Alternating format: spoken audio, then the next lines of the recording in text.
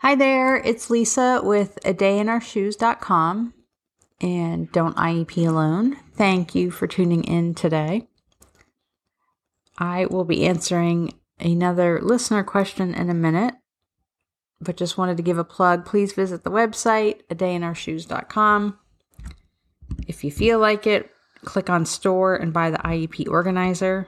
I also have up a new holiday shopping page, which has many Black Friday ads in addition to other good stuff. And I get a small percentage of your purchases at no additional charge to you. And that is what keeps the site and the podcast going. So today I wanted to talk about grades. Grades, because grades are coming out soon, aren't they? It's parent-teacher conference time, which means grades are coming. So, and I got a reader question or a listener question about it, so I wanted to answer some. I'm not going to read you the whole paragraph because it's lengthy. Just a couple of sentences. She says, this year his math score is so propped up by handheld assistance, he is not learning math. Rather, he's been being given a Band-Aid approach and heavy assistance and homework assignments done at school with a special ed teacher and a one-on-one assistant during tests. So his math score is currently 96%, which is an inaccurate reflection of his ability. So, first things first is that grades are subjective, not objective. Grades are not, anything that's been calibrated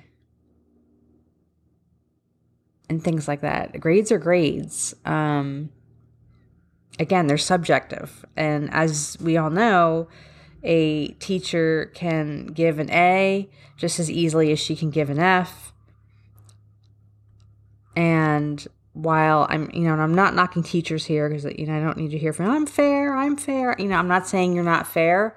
We know that there's implicit bias in grading. We just know there is. And whether that's falsely propping up a kid or to their detriment, we know it occurs. Study after study has told us that when it comes to grading papers, that some kids are kind of given the benefit of the doubt and some aren't, and it's not objective.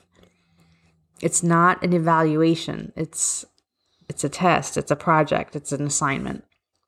So they're not they're subjective. They're not objective.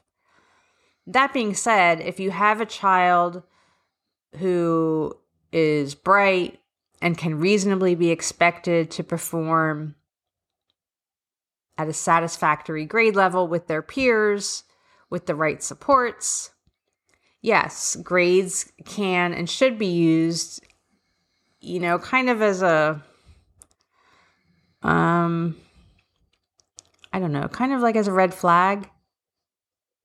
Again, it can be, if a child all of a sudden starts failing, is what I mean. You don't just let that go. And, all of a sudden the child can't do tests and can't meet the standards that their peers are meeting. And all of a sudden they're just failing everything. That's an indicator that something else is going on.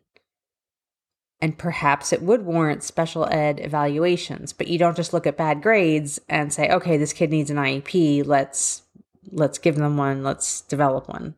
It's evaluations. So my advice to this parent in Colorado is that you have to get some objective data. And whether that is testing them for dysgraphia or dyscalculia or whatever it is that you think that they have or what you're seeing, you need some objective evaluations, not grades. IEPs they're just not based on grades.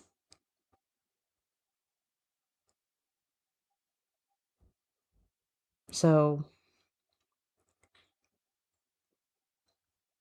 you mentioned math and reading.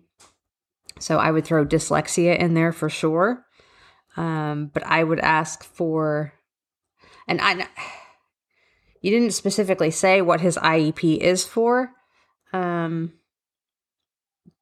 yeah, it's either inadequate, inappropriate, or it's not being followed. So you need to determine which of those three it is and get to the heart of the problem. And that might be, your first step might be some solid evaluations. Look at the present level section and make sure that it is thorough and accurate, because that is what the goals and the supports and services are going to be based upon.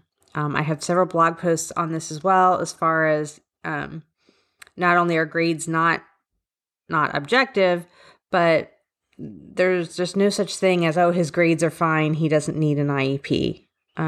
That's just not how it works. So anyway, that's really all I have today about grades.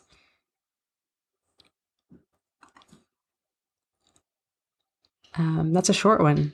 Today's a short one. I don't want to ramble on if I don't have anything else to say.